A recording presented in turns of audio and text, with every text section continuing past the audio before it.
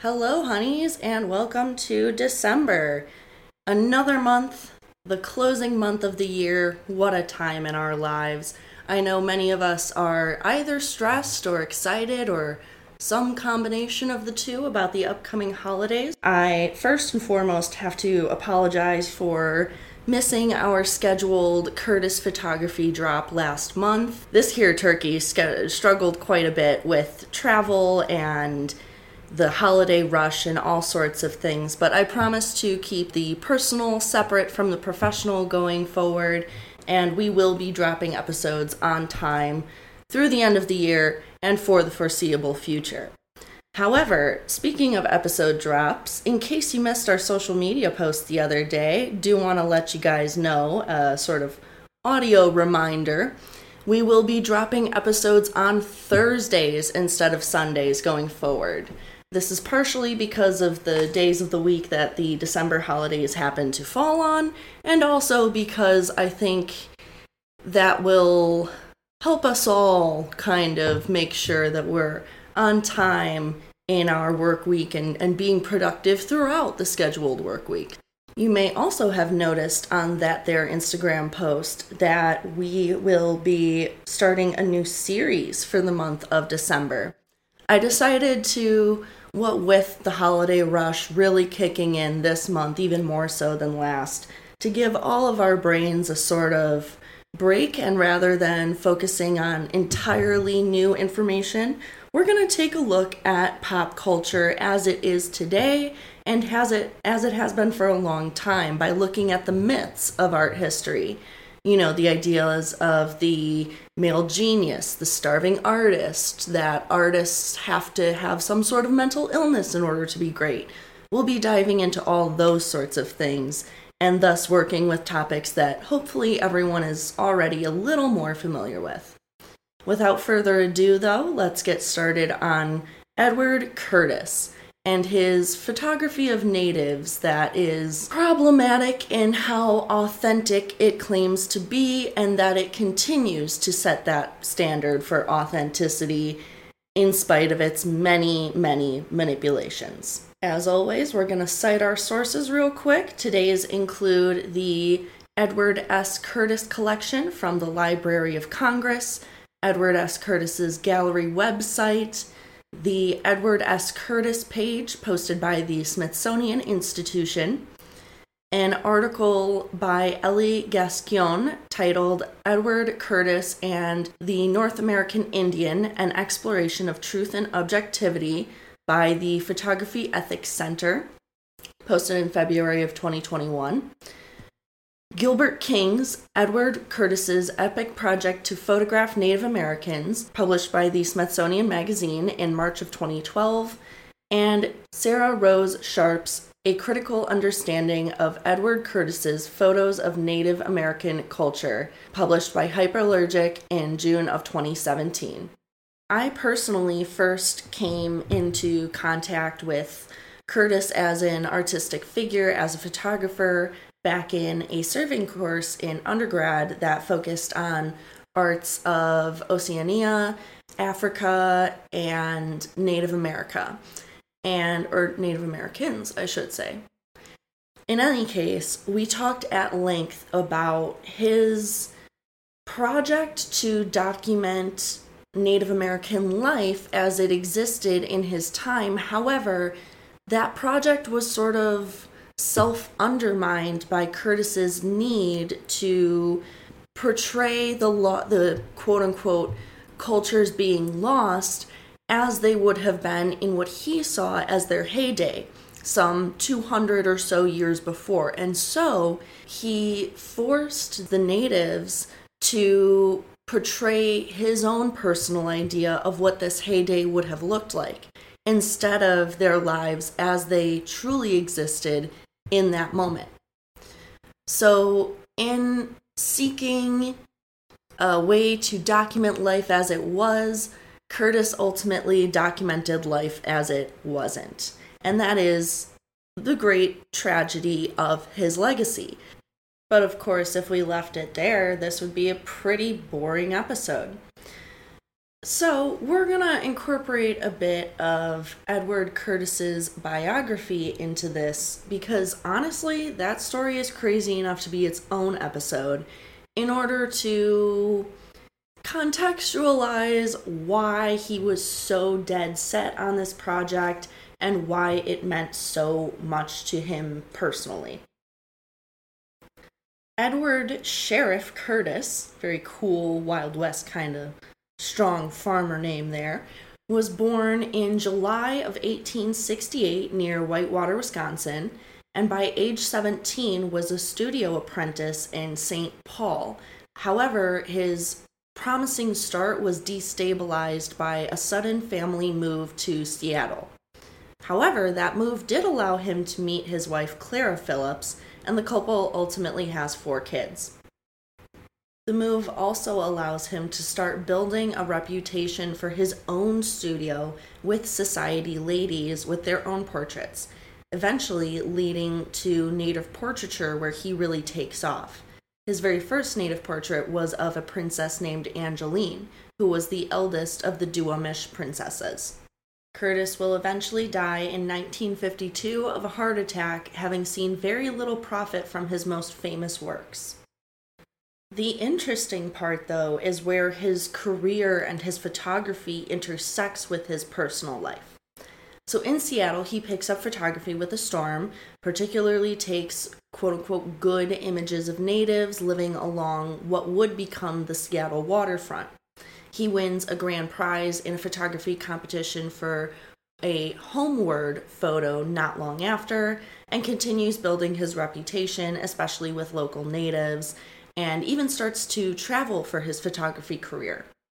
This includes a trip in the 1899 Harriman expedition to Alaska, where he participates as the lead photographer. This is actually the result of sort of a happy accident. He happened to stumble onto the anthropologist and native expert Harriman as part of a lost hiking group near Mount Rainier while Curtis was out and about on his own hike one day. The Harriman expedition was named for the railroad magnate, so this was another networking opportunity for Curtis that would serve him later on in his career.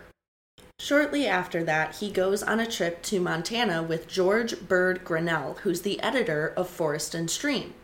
They traveled some on horseback. They witnessed the Piegan and the Blackfoot people's deeply sacred sun dances, and Curtis is super moved by this experience, especially by the ending of the trip. He says that the view of the valley floor stretched over 1,000 teepees, and the Edward Curtis Gallery website states, quote, "This event transformed his life and inspired him to create his most famous series, The North American Indian," end quote. This is his most enduring by far and known to many Americans to this day.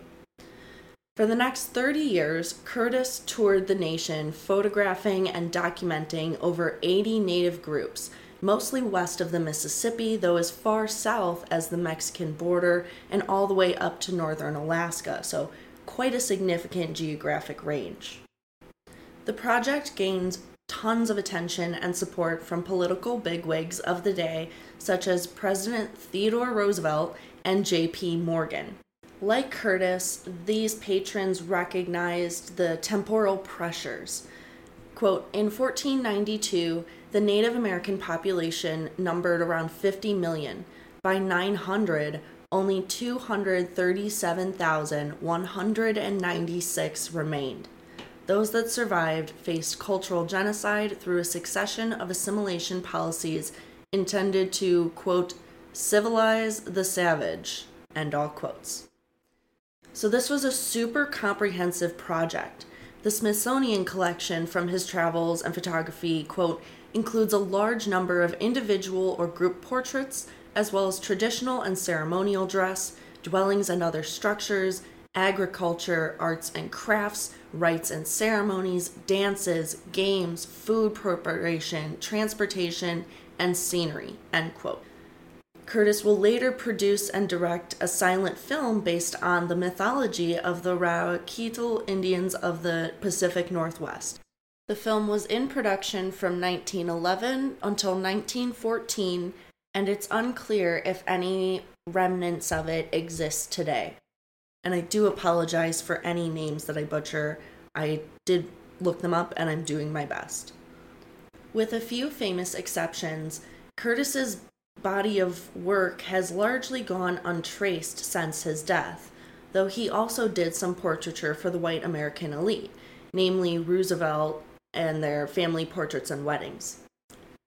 The North American Indian is by far his best-known work. It's a collection of volumes containing over 700 large portfolio images, over 1,500 volume-size images, and over 7,000 pages of texts.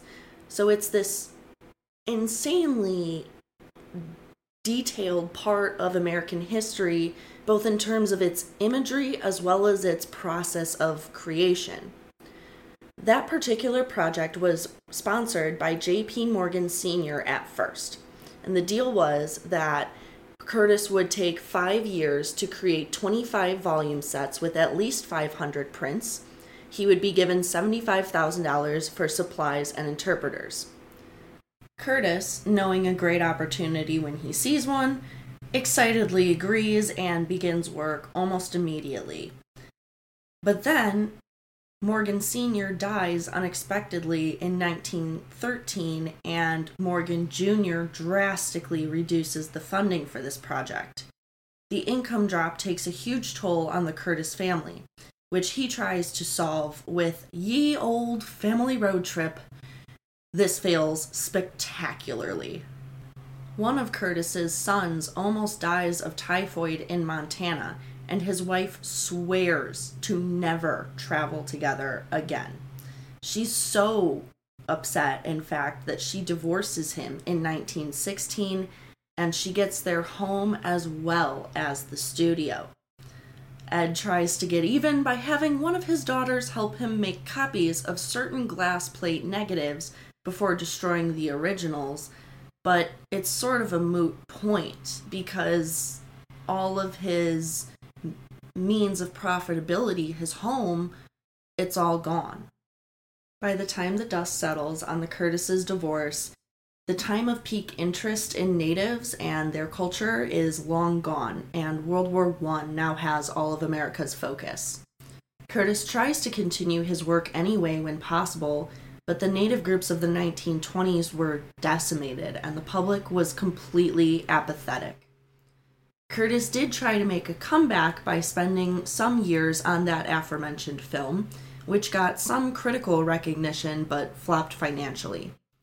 He did a short stint in camera work in Hollywood to try and recoup his losses and pay back investors from that failure, but Curtis eventually suffered a mental breakdown in about 1930 after sliding into poverty and loneliness for years. Curtis may have gotten some measure of peace by the huge public response to his collection. The Native American Indian was hugely celebrated then and now. King states, quote, "The New York Herald hailed it as the most ambitious enterprise in publishing since the production of the King James Bible," end quote. Funny enough, the same powerful white dudes supporting this project and who were most excited to see it released were the ones causing the ostensible need for it. King also notes that Curtis was working against the clock, quote, "before white expansion and the federal government destroyed what remained of their natives' way of life," end quote. So the public response was hugely enthusiastic to have these records, visual records, and yet very few outside of Curtis recognized their own ironic role in the problem. Alright, so now we know about the man behind the lens, we've got to get to the core issue of today's episode. Though his photos live on as great portraits, so do the stereotypes they embodied. These are among the first quote-unquote authentic photography examples, and thus they present us with a complex issue. What is authenticity, especially in terms of photography? Now, there's tons of of different artistic heritages that I could have used in order to dive into this question, but I thought Curtis was a really great entry point because his relationship to authenticity is almost as complex as the idea of authenticity itself. The two go so hand in hand that it's almost easier to investigate them together than separately. So, as Lori Lawler states in her book Shadowcatcher, The Life and Work of Edward S. Curtis, quote, Curtis was far ahead of his contemporaries in sensitivity, tolerance, and openness to Native American cultures and ways of thinking. He sought to observe and understand by going directly into the field, end quote. Sharp agrees with this stance that Curtis did have some empathy, some understanding for the humanity of his native subjects. The issue was his own internalized racism that played out in ways that he may not have even been aware of. So Sharp notes, quote, the fact that he continued to pursue Native Americans as subjects outside of the exoticized trappings of their traditional culture and into the Depression era demonstrates a real transition in Curtis's work, end quote. And I believe she means a transition from a financial motivation to a more humanistic one. Sharp also points out how little of a visual record would actually exist of these cultures without Curtis. She says, quote, the prevailing view amongst supporters of his legacy is that the photograph's issues are a product of their time, and that they're nonetheless of educational value, particularly in our current climate, end quote. So there's an argument that these photos are of educational value because they speak to these notions of racial power dynamics. You know, what would have been the rights and abilities and powers of white versus Native peoples then as well as now. Basically, Curtis's legacy, his photography, could be seen as a contribution to collective understandings of racialized histories and injustices. They could be a learning tool. In fact, one curator at the Muskegon Museum of Art says that Curtis realized white America had something to learn from natives, particularly in terms of spirituality, in his view. And one of the tribal chiefs, Larry Romanelli, who works with one of those curators, is enthusiastic about the presentation of Curtis's photography because of its heritage significance to the descendants of the groups featured in these works and the perceptions of good intentions surrounding Curtis and what that means for not only his legacy, but that of the Native groups that he photographed. The legacy of Curtis and his photography is made all the more complex by being an ongoing source of discussion for contemporary Native artists who still find inspiration in the works and still react to his works in their own all this time later. So the crux of this issue with Curtis's collections, his legacy, all of it, is really this potential for contemporary intersectional use versus its unpleasant history. Because really, Curtis was part of a larger movement of quote-unquote ethnographic salvage going on across the world at the time. Sharp notes, quote, throughout the 19th and 20th centuries, Western anthropologists decided to preserve the dying cultures of, quote, primitive, end quote, people. Photography, due to its supposedly intrinsic objectivity, was considered an optimum medium for preservation, end quote. And the fact that people believed at the time that there was an inherent objectivity to photography kind of tells you all you need to know about the naivete surrounding the idea of authenticity and how that could be manipulated in order to reinforce social power structures. In fact, this idea of the quote-unquote dying culture was seen as a natural part of social Darwinism, or the racist belief that inferior races would, quote, naturally eventually fall to superior ones, end quote. There's a huge irony and hypocriticism in this point. The quote-unquote superior races, aka the white people like Curtis, believed because this was a quote-unquote natural process, the superior races themselves had to document the inferior races while they still existed. So this circles back to that irony of the same people causing the problem are the same ones fretting like, oh no, we need to have records before the problem is unsolvable. It's amazing how that seems to happen throughout time. Anyways, the main point here is that though Curtis may have changed his motivations later in his life, though he and his works can definitely be a source of educational and historical sociocultural knowledge, the fact is that they were based on racist beliefs that Native groups were of an inferior race that was naturally doomed to die out. So, right along with the problematic origins of Curtis's motivations and the historical context of such motivations, we also have to think about authentic as a problematic term in and of itself. This is mainly because who decides what is quote-unquote authentic? AKA, whose standards are we using? Are we allowing those standards to evolve with the times? And if you think about it, the answers are usually A, not the people who are actually culturally associated with that arts, and B, no, we're not. Take a second to think about where your mind goes when I say the phrase authentic art.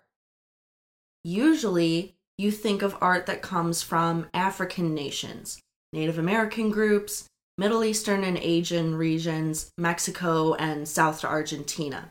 So, marginalization really is a factor. Authentic is associated with different because it comes from historical others.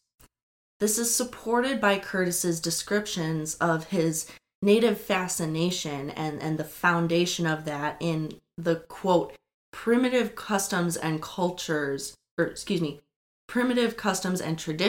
end quote, that he was documenting, that he was interacting with. This is also clear through his written notes. Quote, the ever-present pipe and its accessories on the tobacco cutting board, quote, the buffalo skin shield, the long medicine bundle, an eagle wing fan, and deerskin articles, and omissions of inconveniently modern items such as clocks in his descriptions of native buildings or homes.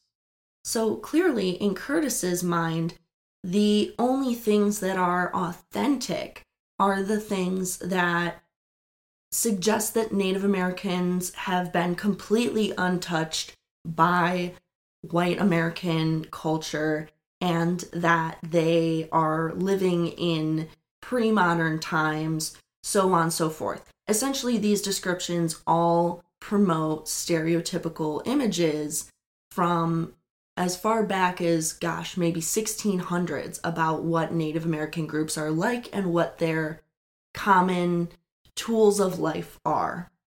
Though it's not always a factor in these sorts of situations, it certainly was in Curtis's case, sometimes quote-unquote authentic styles can become popular and then are forced to become static because any evolutions of that style are seen as commercialized or otherwise inauthentic.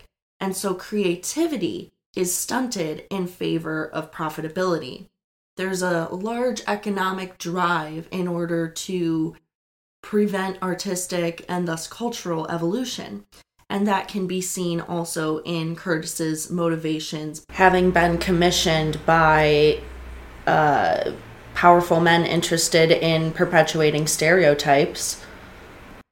At the heart of the authenticity problem is really the notions of truth versus accuracy. An artwork can be either or both.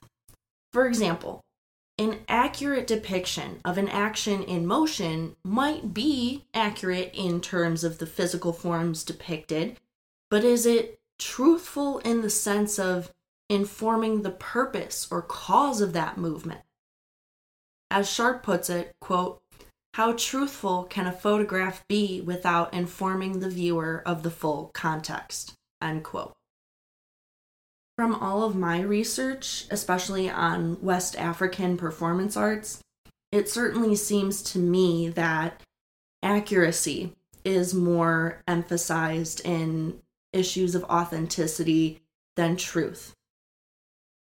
Consumers, and whether they be, like actually purchasers of artwork or simply viewers, they are more concerned with whether that artwork aligns to their expectations of what an artwork should be from an artist of a certain heritage, rather than what a truthful representation of that artist's creativity might look like.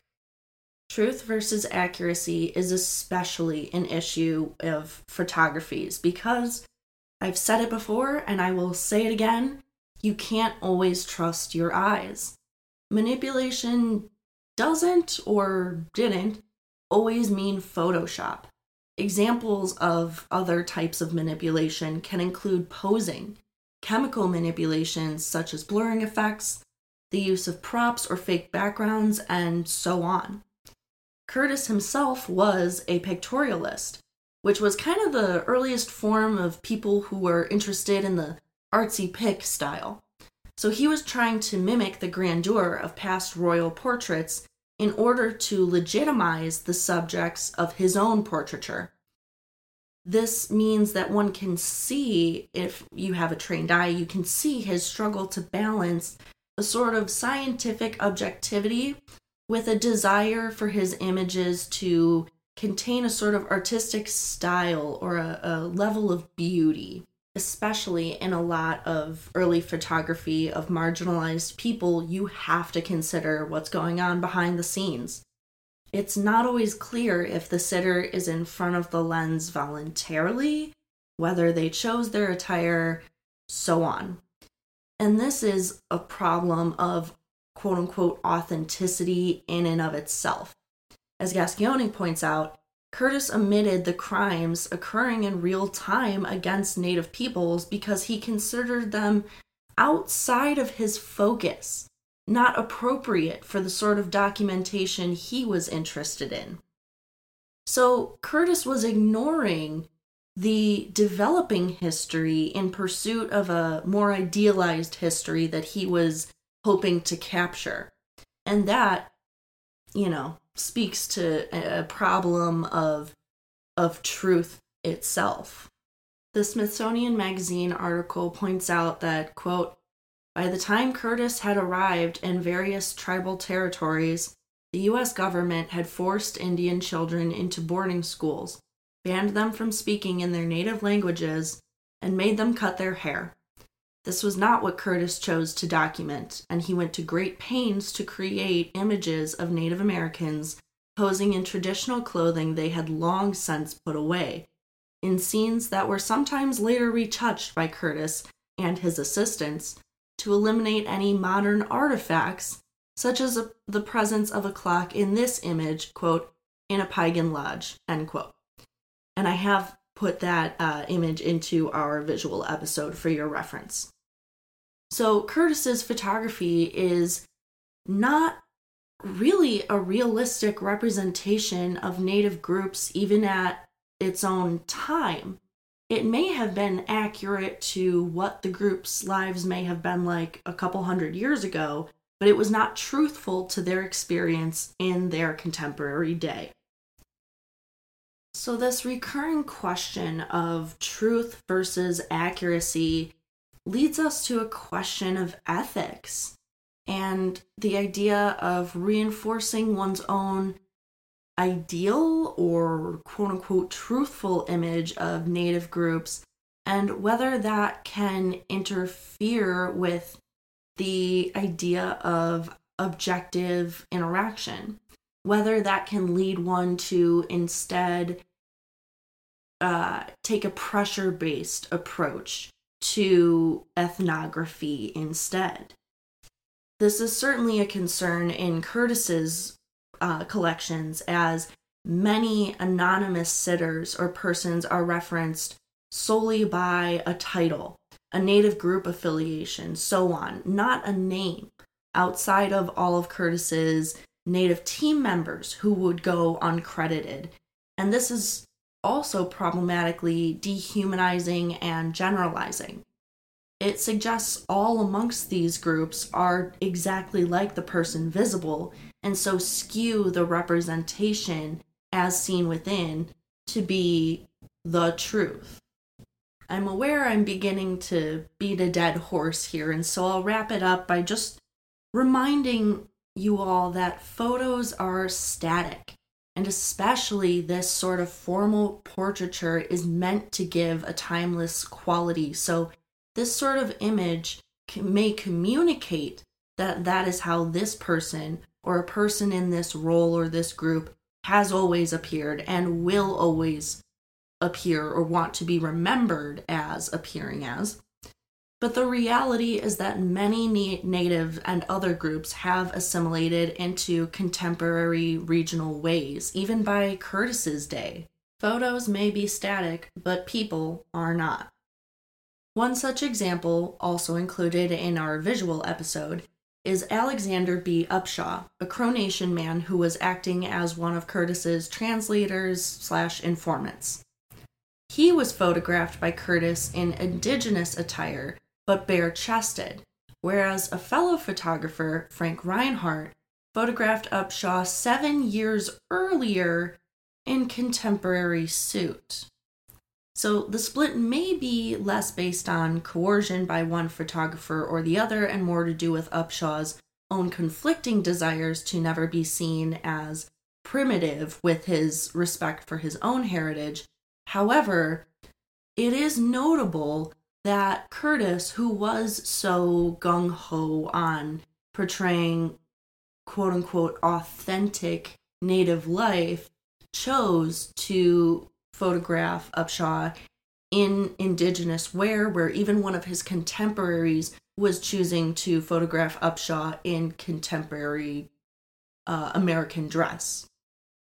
Curtis also took many photos of small groups of natives on empty landscapes in order to suggest that Native Americans still roamed free and controlled the land, which ran directly counter to the realities of the era. This may have also translated to financial motivations. It's possible that more images of breathtaking landscapes would have helped railroad companies like those ran by Curtis's sponsors, namely Morgan, in order to increase their travel/migration, which would have meant more money for those same companies. Curtis considered himself to be recording the dying authentic Native cultures he believed would soon be lost. I'm paraphrasing his own words there as well as the gallery website, forcing them to recreate a romanticized past. As the Smithsonian states, his drive was to capture, quote, daily activities, customs, and religions of a people that he himself called a vanishing race, end quote. If there's anything we can learn from Curtis, it's that truth and authenticity and accuracy don't always mean the same things. And thus we are today left with dozens and dozens of photographs of Native Americans by Curtis that are left somewhat in question. Though they can be a great historical resource, they also are just mired in this question of authenticity as truth versus accuracy, and also in questions of the specific racist power dynamics going on in the United States at the time. Curtis's legacy is super complex, so is the question of authenticity, and I hope that getting into this story has given you all a sense of why those questions and legacies are so complex, and also hopefully inspired you to look a little bit closer at any visual records you see in the future of any marginalized groups. This has been our heavy hitter for the month of December, our hard start, so to speak, and we will be easing off as the month goes on into those art historical myths. Thank you so much for listening, honeys. It's a pleasure to speak with you again today, and I will talk to you all next Thursday. Take care and stay warm. This podcast was created, produced, written, hosted, edited, and fact-checked by master's graduate Celia Bugno. Our upcoming music will be courtesy of Kelsey Weber. Don't forget to like, share, and subscribe on all of your favorite streaming platforms as well as your social medias.